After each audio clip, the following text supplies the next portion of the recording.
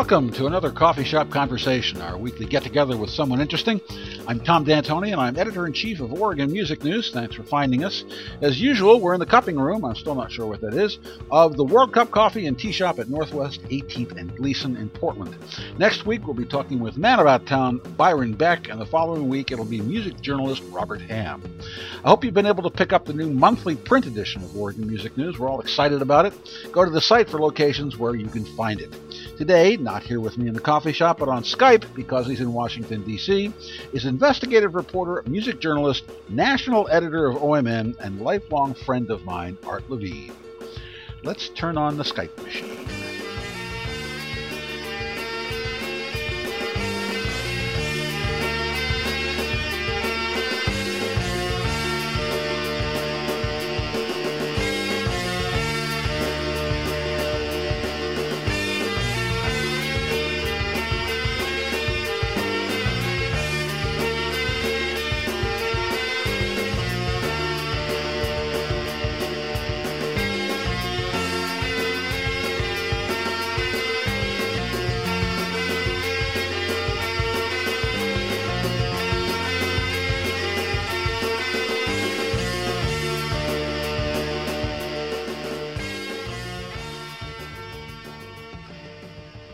I'm on Skype with Art Levine, my old friend Art Levine, the national editor of Oregon Music News, although I'm not exactly sure what that means, but it's a title that I wanted to give him anyway.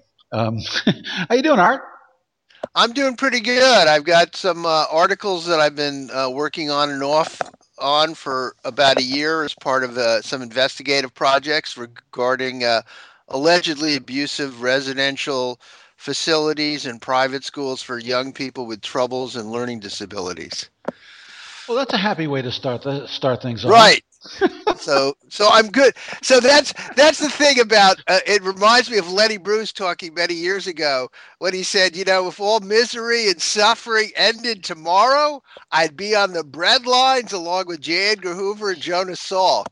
And so that's the same kind of feeling investigative journalists have when they're working on a story. They have a premise and they're looking at it and they go, oh, it's been solved. Oh, and no one's been hurt. Oh, okay. Sorry to hear that. Oh, you can't say that to the person. Sorry to hear that. But that's basically how we feel about this stuff. Art and I met for the first time in the summer of 1970, which is, before the dawn of time. Right. Yeah, and it was an interesting meeting. I was a hippie, and Art was not. And Art was moving into an apartment that was leased by the underground newspaper in Baltimore that we both wrote for. And I believe the first time we saw each other, you were moving a air conditioner in. Right. And we were all aghast because we were hippies. Right, we had met earlier, and that's when I coined the phrase, socialism ends when I become uncomfortable. Because I had this unit air conditioner, and I basically income. I think what happened that year, I might have had a part of the year, I might have had a grant, like a $500 grant from the Fund for Investigative Journalism, which, would go a long way. And because I'm an upper middle class son of an attorney, I was able to afford, staying over. So I was explaining to my parents, I kind of skipped the underground newspaper part. I explained I was writing for another publication, which is true, an alternative, a kind of new publication that Tom Edsall of the Baltimore Sun was starting up. And now he's, distinguished author and writer. And so I was working for his political publication and Harry. And I was kind of the fellow traveler to the Harry hippies, but a simpatico. But my rationale was my rationale for all of it was I have to dress straight because I'm doing investigative reporting. But it didn't make me fit in very well at that, like the hippie tea shop nearby where I'd show up with my suit and tie. You know. I suppose I'm supposing you never told Dad that the paper ran the price of dope in every issue. No, but I did have this encounter. We have a mutual friend named Michael Clark, who we both love and is a great raconteur and very talented writer, and he's an entrepreneur in sports broadcasting. And he used to write under the byline Michael from Great Neck. And what happened was he did a hilarious piece. That had to do with having sex with dead people or things along those lines. And I hadn't met Michael beforehand, but my parents somehow saw the article and you know, from their two bed bedroom, you know, they looked over in this hurt, worried manner, and they went, "Art, are you Michael from Great Neck?" And I had to deny that. Well, there was a picture of Michael, I believe, naked with a saxophone in his hands. Right, still. Yeah, still, right. Like my parents, we didn't see each other that often, and they might have thought it was they might have thought it was a stock photo if they knew enough about publishing to be aware of such things as stock photos. You know, the funny thing about that story was you and me and a couple of Michael and another guy, Jim Davis. We had kind of a reunion of the four of us. We hadn't all been in the same room for about 30 years. So year before last, all you guys came to Portland, and we were discussing that story. And all these years, I had given Michael credit for the line, "Necrophilia means never having to say you're sorry." I had used that line my entire life and had always given him credit for it. And he sat there and said, "No, that was your line." Oh, really? Yes. And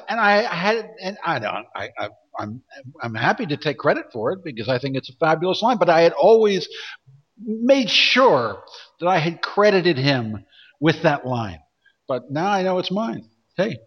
Well, so it was a very strange period of time because for the rest of the world, hippies were over. That was 1970. Okay, that was like that was way after Manson and Kent State had happened. But the counterculture still existed, even after all this trauma discrediting the counterculture. It was after Altamont, correct? Correct. And the thing was, though, Baltimore was always behind the times in some things.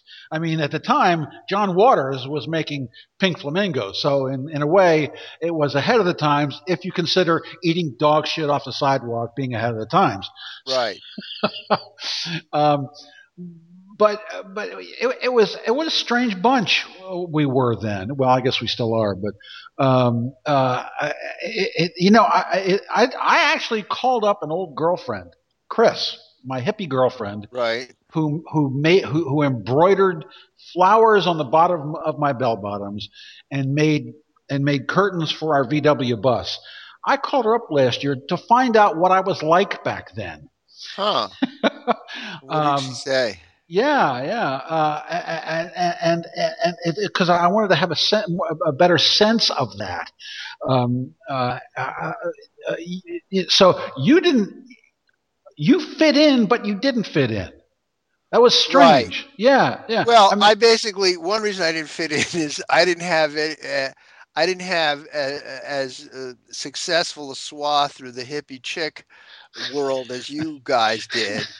I did manage to get involved romantically with, maybe two women when I was at Johns Hopkins University. Well, it was good. It was good being the dashing young, long-haired hippie underground newspaper reporter. Believe me. Yes, it was good. It was and. Well, I have to tell you, after you tell me about what she said, I have a story that embodies to me the daring of that era. So go ahead. No, go ahead. Well, I forgot his name. When I lived in this, group home, and there was this guy who worked, I think, as a waiter. I forgot his name. He was a very nice guy with glasses, tall, and he had a girlfriend who lived with him. Who was very, Yeah, and her girlfriend was kind of very vivacious and outgoing personality, dark haired, and would do crazy things like keep the door open while, go using the bathroom and stuff like that. So here's the kind of era. I'm going to describe something that is so impossible to believe in the modern era of access to music of all kinds anywhere. So basically this would have been in about 1971, I think. There was the Ann Arbor Blues Festival was going on, and there was among the stars still living who were playing there were, now this is really impossible to believe for blues fans, Son House, the actual guy who taught Robert Johnson how to play the blues. The influence on Muddy Waters, who Muddy Waters would later refer to as the man. Okay. Then, so not only that, Howling Wolf, I believe Muddy Waters, certainly Eddie Cleanhead Vinson, and a number of other amazing people. Okay, were playing. So basically, I went to Emmett, and I didn't have a car with me down Nevitt. there. His name was Nevitt. Nevitt, His name right, was Nevitt Ensminger. right. So I went to Nevitt. I basically said, "Boy, I'd really like to somehow get out there. I'd love to go there." And I played him Son House. And he said to me, "That's great. It sounds kind of like Captain Beefheart. Captain Beefheart isn't touring, so let's all of us go out to Ann Arbor to see Son House."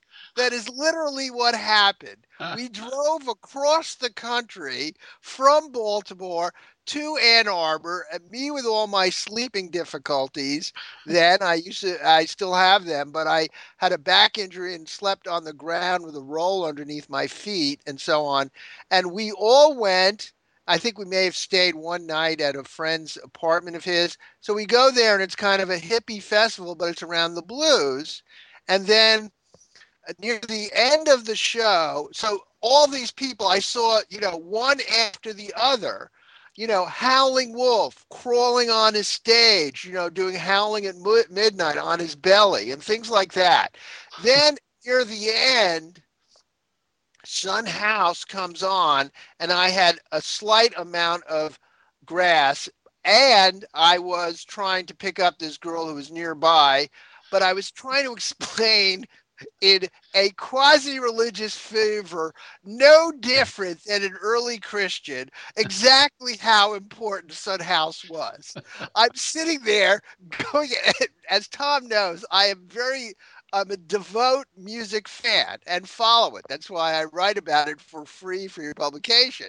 So I basically am going, it's Son House. And I'm explaining the entire history of the blues to this sort of Adelblade girl next to me before she comes on. I'm tracing the entire, basically ending up with, if it wasn't for that man coming on the stage, there'd be no Eric Clapton. There'd be no Rolling Stones, because essentially the chain of influence stems from, and this guy's influence is a guy named Charlie Patton, who wasn't there, he passed away.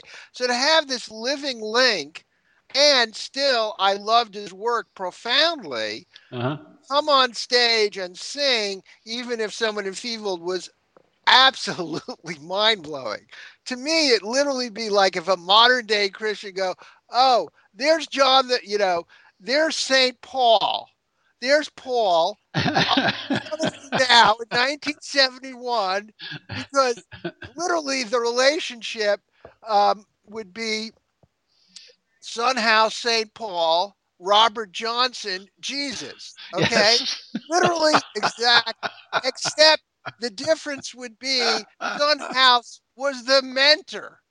So it'd be like having the mentor of, it would be as if John the Baptist was alive, the man who taught Jesus and was talking to you from a music festival in Ann Arbor in 1971. How would Christians react to that? My feeling is they might be kind of excited. And and Sunhouse, of course, has a great song called John the Revelator. Yes. So there are the connections. And I was in a state of religious fervor not to be equaled until I went to the concert for Bangladesh. That was, I think, a bit later than that. And unbeknownst to me, Bob Dylan was going to be on that show. And I went to the second set. I was there with my girlfriend from college, and we went to the second show. We saw a friend of hers in the first show who failed to mention that Bob Dylan was on the set. At this point, Dylan was not touring publicly by and large and was still considered hiding out in Woodstock. Now, was this before New Morning, or I mean, was it not New Morning, but what was the album after the right, the one with the Beatles? What? Yeah, with John Wesley Harding, the one with John Wesley Harding on it. What's the name of that album? Yeah, I think this is before New Morning and after may have been after John Wesley Harding. Okay. I think it would have been, but he wasn't really touring actively. Yeah. Okay. But he had already come out with his New Voice. No, New Voice wasn't out yet. Oh, okay. No, this is before New Voice. Well, that's the album that John Wesley Harding is on. Okay. Well, yeah. I'd have to look it up. We could Google it, but I might get disconnected. So don't worry about it. No, pretty don't do sure that. It was. Yeah. It might have been after John Wesley Harding. I'm pretty sure it wasn't with the. I thought his New Voice was on Nashville Skyline, to a certain degree. But in any case. Yeah. He wasn't touring, and he was the most mythical figure in the world, okay, to music lovers. So her friend failed to mention that Bob Dylan was on the show. So I'm seeing live, Ringo Starr, Eric Clapton, Leon Russell, all these amazing performers. And then George Harrison says, and now I'd like to introduce my friend Bob Dylan. So nobody in the audience knew he would be there, right? So essentially, it was like a true religious festival, and it was like Lourdes because people were throwing in the front row. The handicapped were throwing up their crutches, and I was in hysterics.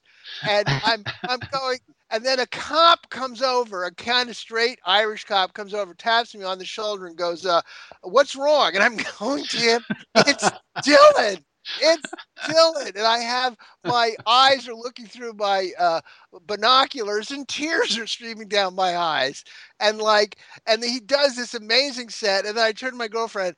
I said, if he does Just Like a Woman, I'm going to die right here. And fall into the aisle. And then he does Just Like a Woman and my head explodes. So the idea that I was actually getting to see him and the background about how I got the ticket it was the most sought after ticket in the entire world. For that festival. Tickets went, then all the rock festival stars and their friends and their managers got it. So I asked my father, we're not particularly close but he knew somebody who was an attorney for Madison Square Garden. And he got in touch with them. And, that means the attorney had to work through the unions. So I got the envelope with the 2 tickets sent to me, and on it said, from the Godfather. We don't know what deals were cut with whom that allowed me to attend, but that's what happened. So that's how I was there. Oh, geez. We do a video of the day every day, and on Thursdays we do Throwback Thursday video of the day. And today, and this is a few weeks. We're recording this a few weeks ahead. I put up an old video of Bob Dylan on a TV show in 1964 singing and playing The Times They Are A-Changin'. Wow. And I got real sad because he was wrong. He was wrong. The first ones now are still first. Yes. They did not be, they did not later be last. True. However, the times were changing, but he was sketching more fundamental changes than actually happened. That's But the for sure. change, yes, yes, the but income inequality now is worse than it was in 1964 when he Oh wrote yeah, that song. that's what I'm saying. The rigged system. That's what I'm saying. I'm saying that all those things he said, while they may have inspired you and I and a lot of other people, they didn't come true. No, I think you're, it's a half full, half empty. Basically, he was focused a lot around in 1964, a lot around the civil rights movement. And Yes. yes, there's new Jim Crow being imposed through voter suppression, an area I've been reporting on since like 2006. But what I'm getting, but I believe that his what the times were changing, and I think actually a fairly good CNN documentary on the 60s explains just the culture and attitudes did change profoundly. Laws on the books changed, did allow, in terms of um, civil rights, did allow people to vote. I was in Mississippi this past summer in in Jackson, Mississippi, for reporting for the Freedom Summer, which was celebrating, the efforts to the Voting Rights Project and the time around which Shorter Ray and Goodman Right. and Shorter and others were killed, and the effort to get the Voting Rights Act done. It is important to remember how brutal the apartheid was then, and that kind of extreme brutal apartheid where you could be shot in the street or hung for looking at a white woman if you were black and easily just killed, no questions asked, nothing done about it, was. And now you can be shot for stealing cigars. Yes, yes. There's You the know, criminal, right? But yes, what I'm saying or, is or there's or wearing a hoodie and carrying Skittles at night. yes, true. However, I'm saying that I do think that even with the legacy of racism alive and well, and very disturbingly in the last few years, the restrictions on the voting rights that have occurred that I think affected the midterms, I do think that there's been significant progress, since the early days of the early 60s in terms of ability to um, have rights, and also the rise for some portion of African Americans of the middle class that didn't exist then. But I mean, still, but still, the first one now is still the first one now. He did not yeah, become last. Okay, he's still the yeah, first one, and he's even more entrenched. he's even more entrenched, and he has Citizens United behind him in a way that he didn't Right. before. Right. So, So I Bob, guess, it's a wonderful song. It's very inspiring, but sorry. yeah, I do think I though the wonder what big he thinks when he hears those words now. oh, What who again? knows what goes through, but yeah, I think that would be a wonderful internal monologue for a great actor Yes. who's not worried about the rights, somehow adopting a fake internal monologue of Bob Dylan about anything. We would have no idea. The No. closest we could get, I think, would be, Chronicles, which I think is a masterpiece. But I think Dylan would look back at it as that was my political, sloganeering days, and not Yeah. look that. However, the big picture takeaway, the times they are a changing, was true. The times were changing, Yes. and and there were many different, cultural and political and social uh, revolutions of sorts, and certainly evolutions that were underway that had a lasting impact on American culture. I think that CNN documentary is a good reminder of that. Yeah. And of course, now he's completely discounted, and because he has committed the crime of getting old. Yeah, You can't be old. Sorry. Right. On the other hand, he's completely discounted, but not enough that some auto dealers aren't willing to shell out huge amounts of money to get him to be in a Super Bowl ad. So he Well, clearly has some currency, well, and to he's to a still certain he's still to a very certain respected. to a certain demographic, yes.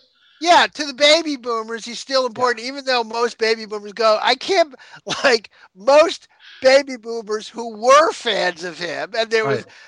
and who were willing to overlook his singing back then, 40 years ago, Right. now are still grappling with, holy mackerel, do we have to listen to this grumbling, awful voice Yes. blended to these rip-off blues melodies? So on the other hand, he's done, amazing.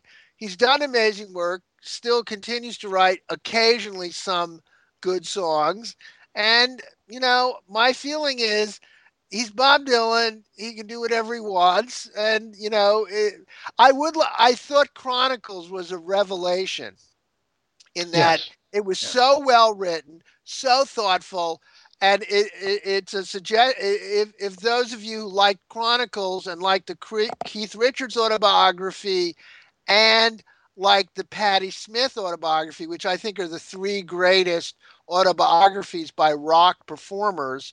I happen to be reading now by someone in another field, a pioneer, Ilya Kazan's famous book called A Life, and it's very powerful and striking about how a great artist developed. I'm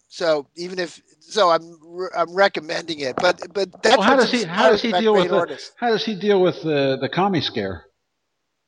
Well, it's such a long book. I'm still in the You haven't gotten there. 1930s. I'm at the I had to skip through the background about his Greek grandparents living in Constantinople and coming over, but I get to the section on the group theater, which is the genesis of all modern American acting, preceding the actor studio, because I'm one of these people who loves to know, where do things begin and how do things get created? Uh-huh. And I do that in my interviewing. How did that happen? How did you do that? And I attempted to do that with my interview for you with Betty LaVette. Also with my interview with Maria Bamford, the comedian, about how did she make comedy in the wake of hospitalizations for mental illness. And to see a great artist, and he made me think about he's very frank and about all elements of his life, including his what would now be called sexual addiction. In this day, he wouldn't go to a sex addiction therapy, but he would definitely be labeled, in this day and age. If Elia Kazan was alive today, TMZ would have a field day, following him around as he's cheating on his wives and having sex backstage in alleyways with any act. I mean, he was really, and part of it was a mix of lust and revenge and resentment of all the good-looking tall wasps that he never could be like and never be accepted, because he was 5'6", fairly homely, of Greek origin. But as he became more and more famous and powerful, his specialty was stealing blonde women away from his friends, anybody who was married. And part of it was he would deliberately get turned on and seek to break up marriages and relationships. Not a good person, No.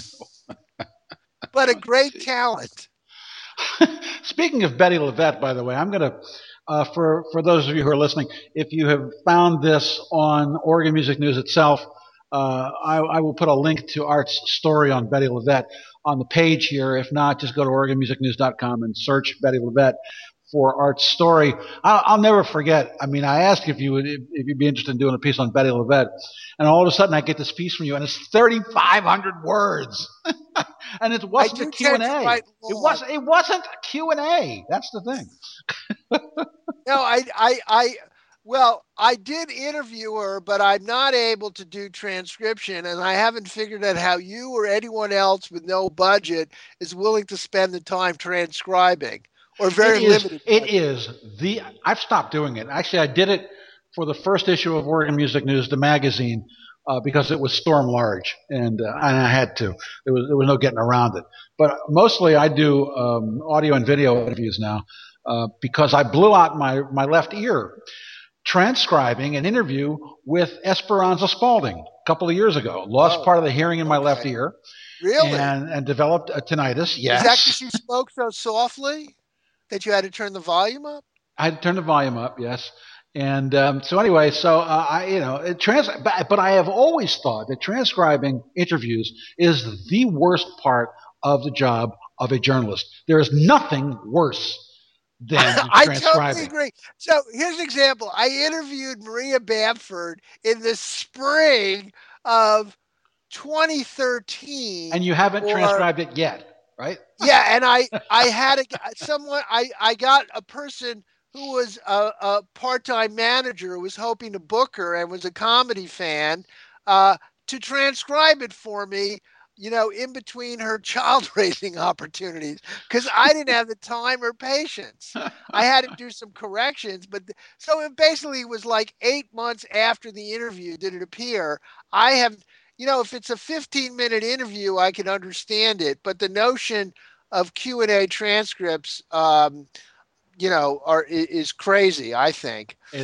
I know, but you have to have it. I am going to be having an audio interview with the great Erin Foley, who is scheduled to be in Portland on December 6th, a great comedian who's got all these wonderful insights about her life and politics, and wonderful stage performer, who's going to be in Portland, and I'm hoping to arrange a podcast for you. And that will urge all listeners to... If you do that, this will have gone up after that. So if you actually end up doing it, I'll put a link to it also. We're going to take a little coffee break here on Coffee Shop Conversations. I'm talking with Art Levine, as you know, and at the World Cup Coffee and Tea at Northwest 18th and Gleason. And we'll just take a little break here and come right back.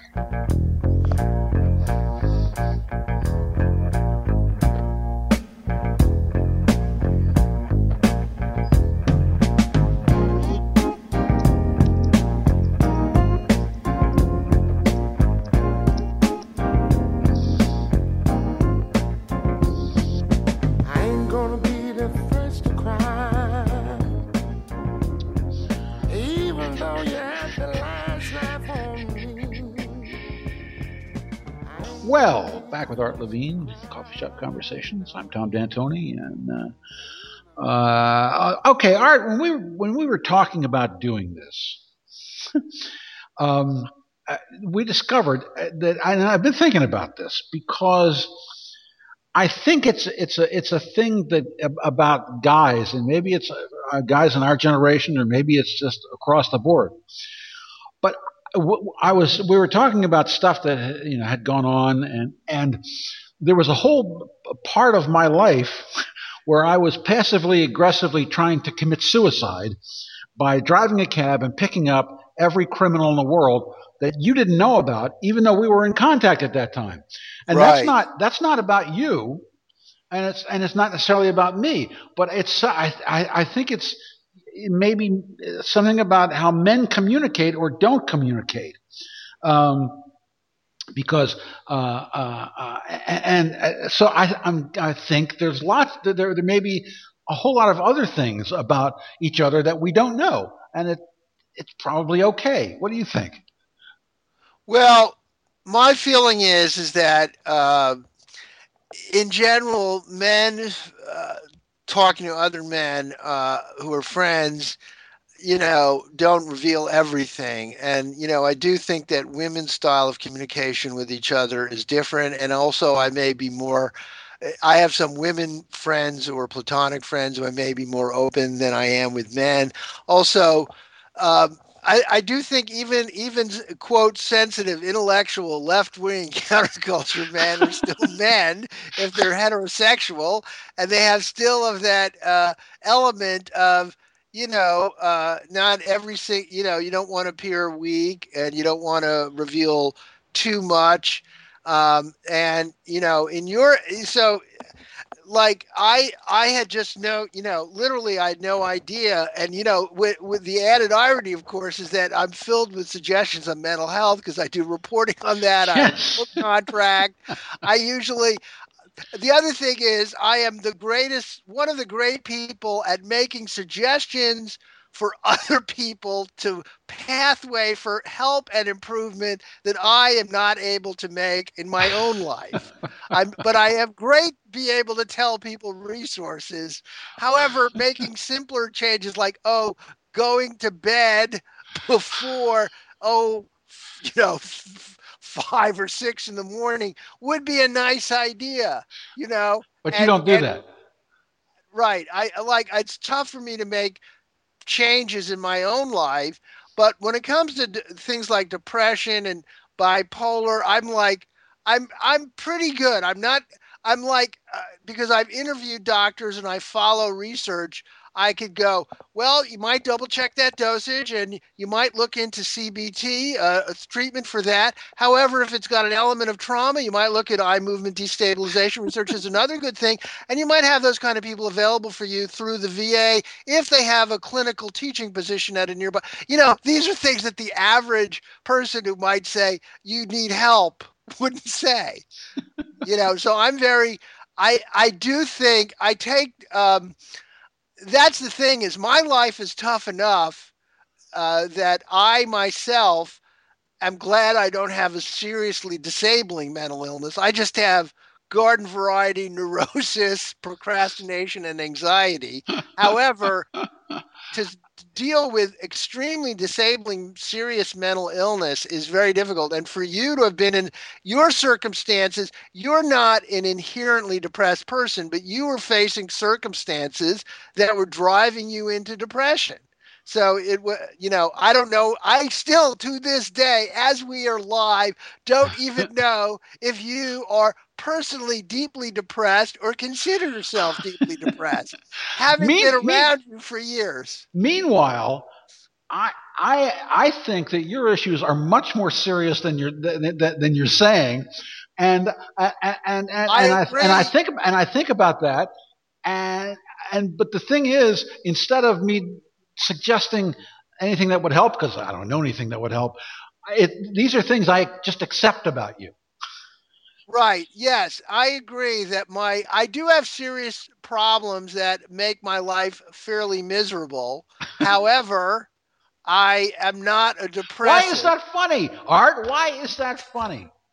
Why Why? is Well, we why is that funny? Yes. I guess one has to deal with one's life problems with humor, and I'm not a depressive. So, I'm basically not a depressive. I don't have deep depressions. So my life circumstances don't create suicidal impulses, although for others they might certainly do so. But it's why we laugh at Richard Lewis also. Right. Now, Richard, like, here's the thing is like people with problems, I mean, I've been in therapy in the past and I need to return to it soon, I think. And it has been periodically helpful. Um, but what I'm getting at is for me, um, dwelling extensively about my full scope of problems is deeply depressing. And one of my joke mottos is I aspire to a state of denial. That's ideal. That would allows me to function well. Now, in your case, um, you're you've like one sign of to me your what I found fairly Keith Richards style constitution and mental health was that the amount of acid you took in the 60s and I Well, I had no idea. We would be going out socially. I still remember very vividly. We were, I think, on the campus of Johns Hopkins, and I was riffing and spritzing and being entertaining. And I was then doing. It was a Halloween. I was doing something about monsters. And Tom said, "Hey, will you cool it? I'm tripping." And I forgot. Oh, wait a minute. he's tripping, and our interactions he is being filtered through his tripping, and literally I'd be with him doing different things. No idea he'd be on acid.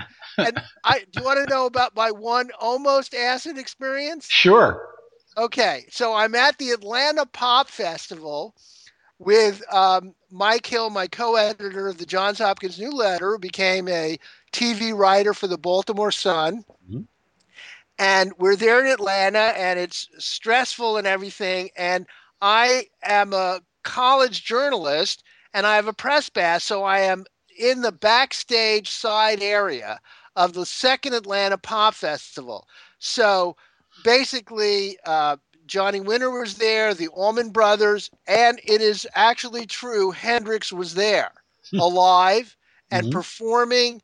He was performing even Star Spangled Banner. So sometime in that backstage area, a guy who said, we were sipping some water, and then a guy said, that was spiked with acid. And I then, for the next 40 minutes, am in the biggest panic of my life because I knew my own mentality where I couldn't even tolerate high dosage of marijuana. I was too sort of emotionally fragile. And so I basically thought I was about to have a nervous breakdown and die just before Jimi Hendrix goes on. Okay. Like I'd be thrashing around in a uh, in a seizure, and then Hendrix would be playing, and nobody would be paying attention because Hendrix was on. And so then, like 40 minutes in, he goes, "Oh, I was just kidding." you know, like yeah, like big joke, fella. But this is going to be hard to convey. I then went out to the after I think after the Hendrix performance, he may have been the final, but sometimes after, I think it would have been after the performance, I wandered out into the mass populace gathered, Uh-huh. hippy dippy, sort of trying to recreate in Atlanta, Woodstock. And here's how fervent music fanaticism was. I went out and I said, I mentioned to some kid kind of showing off his car, I was standing near the stage and I saw Hendrix. And then whispers went, he saw Hendrix close up. And then people began gravitating to me in a kind of spaced out manner. And a girl reached out and touched me like, oh, can I touch you? Because I had been near Jimi Hendrix. Literally, this is exactly parallel to someone who was on the way station of the cross for Jesus. Yes, of And course. is telling the story to someone else who reaches out to touch them The hem of your because they garment. were. They wanted to touch the hem of your garment. That's right. They absolutely wanted to touch the hem of my garment. So this was, and so that was one miracle. And the other miracle was I was so exhausted when I came back and stayed at my friend's Mike Hill's Atlanta suburban home. I slept for like 15 hours, which as an insomniac, I'd never done in my whole, was the longest sleep I had in my life. And I was delighted. And of course, I've rarely experienced that since, except I'm sleeping longer these days through taking inositol food supplement and cherry tart juice concentrate for Oh, any of you Jesus with sleeping Christ. Jesus difficulties. fucking Christ, Art. Okay. Enough of that. God. All right. Look, now getting back to your problems. How do I'm all not. no. How do all these things dovetail into your writing about mental illness so much? It, you know, I I guess I think it's not directly. I think having some problems of my own have made me more empathetic, but Mm-hmm. it's not a one-on-one. The kinds of problems that I've written about, I feel it's a social justice issue. So, and I think because I've experienced some problems on my own, but I also consider myself a fairly empathetic person, and my interest in this issue began in the about 2001 when there was a series of knifings, a combination of some mentally ill people who weren't being treated appropriately released too soon and knifing or killing people in Miami, where Mhm. I was based as a reporter. And similarly, cops who were untrained shooting down mentally ill people, like a wave of 7 deaths in 6 months. I mean, or something along those lines. Shootings and deaths and I got fascinated by what's going wrong here, that this is going on. And then I began researching what's known as the criminalization of the mentally ill, um, and won awards for the Florida Sunshine Award for Mhm. best feature writing, and got very interested in following. Long before Newtown made put it on the map, I've Mhm. been following this issue on and off, feeling this is an underreported issue that doesn't get serious investigative journalism or policy analysis. And I still think that's the case. And so periodically I write articles on the topic. It's hard to get editors to show interest, but I periodically write on the topic, and I have a book contract with Overlook Press. And and one of the areas I exposed back in 2012, and I'm exposing again in a new article in the Huffington Post out last week, um, is about the issue related to what are called troubled teen facilities, facilities that are virtually unmonitored, unregulated, unlicensed, that parents pay a lot of money to deal with troubled kids, and the kids often end up either neglected, abused, or sometimes allegedly in the school I profiled raped. And it's a scandal that's not being paid a lot of attention to, because it's privately paid. The people who are victimized are mostly affluent, and there's no government money involved. So nobody's paying, but some really out of control stuff goes on. And I found this an area of interest. So my own personal, now another element of my interest, but I became interested in this subject before my mother died through a horrifically terrible accident while while being hospitalized late in life for what was called late stage depression. So that's too Now, you see, depressing to I go don't into. know that. Because I don't talk about it much, I know, but and one reason I don't talk about it we're is good friends. right. I right.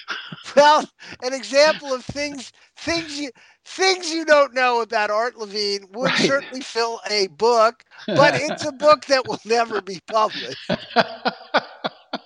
I won't even put it. I'm not going to do any journal online about it either, and it won't. I won't take notes about it on my computer because I don't want my computer hacked. Right. So the reason I don't mention that is that it would be as simplistic and wrong for people. Oh, you are concerned about maltreatment of people with mental illness or ineffective treatment because of your mother's death, Mhm. and that's just not the case. And that it's and either way I lose. It's like, oh, you're simplistically seeking revenge against the system that killed your mother, Mhm. or B, you're not driven by the system that killed your mother, and therefore you're cold and callous about how your mother died. So I basically don't bring it up except in these rare circumstances. Yeah. So, how did you find out about this situation in Florida? It's an amazing story. This is it. So the article is summarized at the Huffington Post under my byline, Art Levine, and the headline summarizes the issue: deaths, abuse, and alleged rapes. How lax oversight endangers Florida's and the nation's children. And that's based on a piece I eventually sold to Miami New Times called Alleged Rape Show How Failed Oversight Endangers Florida's Most Vulnerable Children. Here's how it happened. It wouldn't have happened except I was doing some research about abusive abusive treatment, and I ran across a podcast in January 2013 by a an activist based in Palm Beach County, whose name is Jilly Ryan, who has a blog, And she mentioned in passing, without mentioning the name of the school, talking about abusive conditions. She had rescued her daughter from an abusive facility in Georgia and then helped shut it down through her activism. She was saying, oh, and they're raping disabled kids at these facilities. I'm listening going, what? And so I basically tracked her down through the podcaster. It was a radio show called Bipolar Nation that also had a podcast. And then it turns out she had been leaked to her messages on a listserv from educational consultants to this family and other families with learning disabled. So she had this cache of secret confidential emails in which the consultants were discussing why they were the first. She had this alarming series of emails, and so one of the emails said, what do I do about this girl we're advising? She's being used as a drug mule. She is being By the way, the sound that you're hearing here in the cupping room at World Cup Coffee and Tea is one of the baristas grinding coffee, which I wasn't aware was going to happen, but life goes on. Okay. All right. So anyway, I'll go back. So essentially, she discovered these secret emails, and if you need me to pause, I will. No, go ahead. No. She discovered these on. Secret emails that were posted on this listserv through a source, and it had this. It was like in real time going, what do I do about this girl I'm advising? She's at this school called the Vanguard School, and this was her hearsay allegation. So I'm not saying it's been proven in court. Yeah. So she was making this allegation that the mother had told her that the girl had been victimized, been beaten up, and been had been used as a drug mule and things like that. These are all what I would characterize as hearsay allegations that I'm not saying actually happened. They're hearsay. But it was told by the mother and said, what do I do? And people said, well, you should definitely give a strong talking to the administrator. No one said, pull the kid immediately or call the cops. Nobody said that in these consultants. So then the next post about the school and this girl was, she's been raped. The mother's coming down to take her out of the school, and where do I place her now? And that was like the second posting. Now, again, just to be clear, for legal reasons, none of these things have been confirmed in court, and they're allegations. However, I then, and then this same Jilly Ryan had discovered that there was a lawsuit that nobody knew about. Nobody knew about against the school. It wasn't kept hidden, but no one paid any attention to it. So I basically learned about the lawsuit, obtained some of the legal documents that were publicly filed about it, and then began reporting and then calling sources, people who had attended there or people who used to work there. And I had an assignment from one publication that ultimately decided not to move ahead because my sources weren't on the record. And then it took several more months for me to find another publication. That was Miami New Times. Mm-hmm. So I basically learned. Then I found in the course of it about the police apparently colluding with the school by doing this completely bogus investigation. Again, this is my allegation, a bogus allegation, and the police declined to comment. So the girl is allegedly raped at 9 p.m., about 8:45 p.m. on one night. Nobody on the staff calls police at all. Then they send out a little alert to the supervisor on duty and so on, and to the principal and school president. Nobody calls or does anything. They wait until like 12 hours later until the school principal president, the principal, drives in about an hour from Tampa.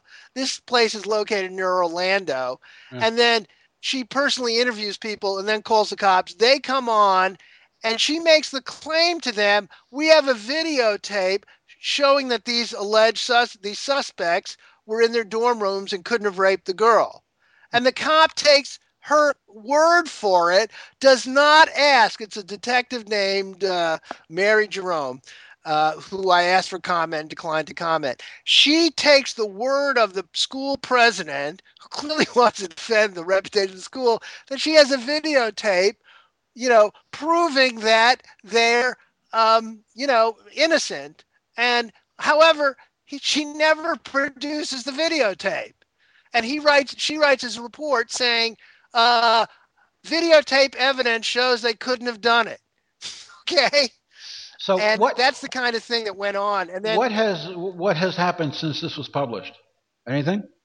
Well, there's going to be. I think eventually some of this material may be circulated to government agencies or law enforcement by activists in the field, not by me. It's got a fair amount of attention because it appeared in, leading alternative weekly, New Times, in all three South Florida counties. Mm-hmm. It's appeared on the Huffington Post at the front of the politics section. In terms of actual legal or regulatory action, so far nothing's happened. There's going to be a social media campaign geared around the hashtag Shut Logan River, because those are the people most or keep kids safe. These are the hashtags on Twitter where activists who are concerned about other troubled teen facilities are going to drive attention to this article on Huffington Post. And if this issue concerns or interests your readers, go to the Huffington Post, look up Art Levine, Huffington Post. We will put the link on this on the post right. on this, okay? And leave comments there. Leave comments at the article. Yeah. But go ahead. Okay. Well, with the time we've got left, what have you been listening to? What music have you been listening to? Well, I've been listening mostly to the great new Lucinda Williams album, which I think is really very good. And it's getting really among her strongest reviews. It's a double CD. And I recently, here's happenstance. Thank God for Google Alerts. I was going to a meeting at Ben's Chili Bowl on U Street and 14th in Washington, and next door she was playing, and I sort of saw that she was playing, but I forgot.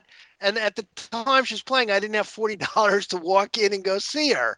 And so I'm walking by to Ben's Chili Bowl, and I see that she's playing, through a Google Alert, and then I go in and buy a ticket, and then after the meeting, I go in and see her show, and it was the greatest performance I'd ever seen of her. One of the greatest. As I wrote about her performance for you based on the 930 Club. Yeah. She's singing even better, and her band is even better. She has the lead guitarist from the Wallflowers, and her voice is so powerful. And she's also doing stuff to ramp things up in terms of her ballads are as powerful as ever, both in the album and in show. She's so energetic, and she did something different with Get Right with God, which is a classic from an earlier album. She double timed it like a real gospel song where you get real like happy feet super fast, and people were going crazy. So she, it was she really got into the feel. And then she closed out the show in great rock style by doing a fabulous cover of Rockin' in the Free World by Neil Young. And the crowd went out of their minds. And her management said on Facebook it was the best show of her tour. And she was so enthused by our response, because Washington is kind of like Portland in sort of like in terms of the people. It's like Portland, but with people with jobs and real money. In other words, a lot of people in Washington have the same sensibility as Portland, but they keep their foot in the counterculture. They love NPR and they follow, gourmet things and all that. But most of them, not me, have actual jobs, real high-paying jobs, so they can indulge themselves. So we have a fondness for kind of outsider artists who are not mainstream but will sell out or draw huge crowds all the time. And that was like with Bonnie Raitt, who I think Lucinda is a parallel figure with. We were supporting Bonnie Raitt with huge sellouts at Merriweather Post and Wolf Trap when she didn't even have a record label.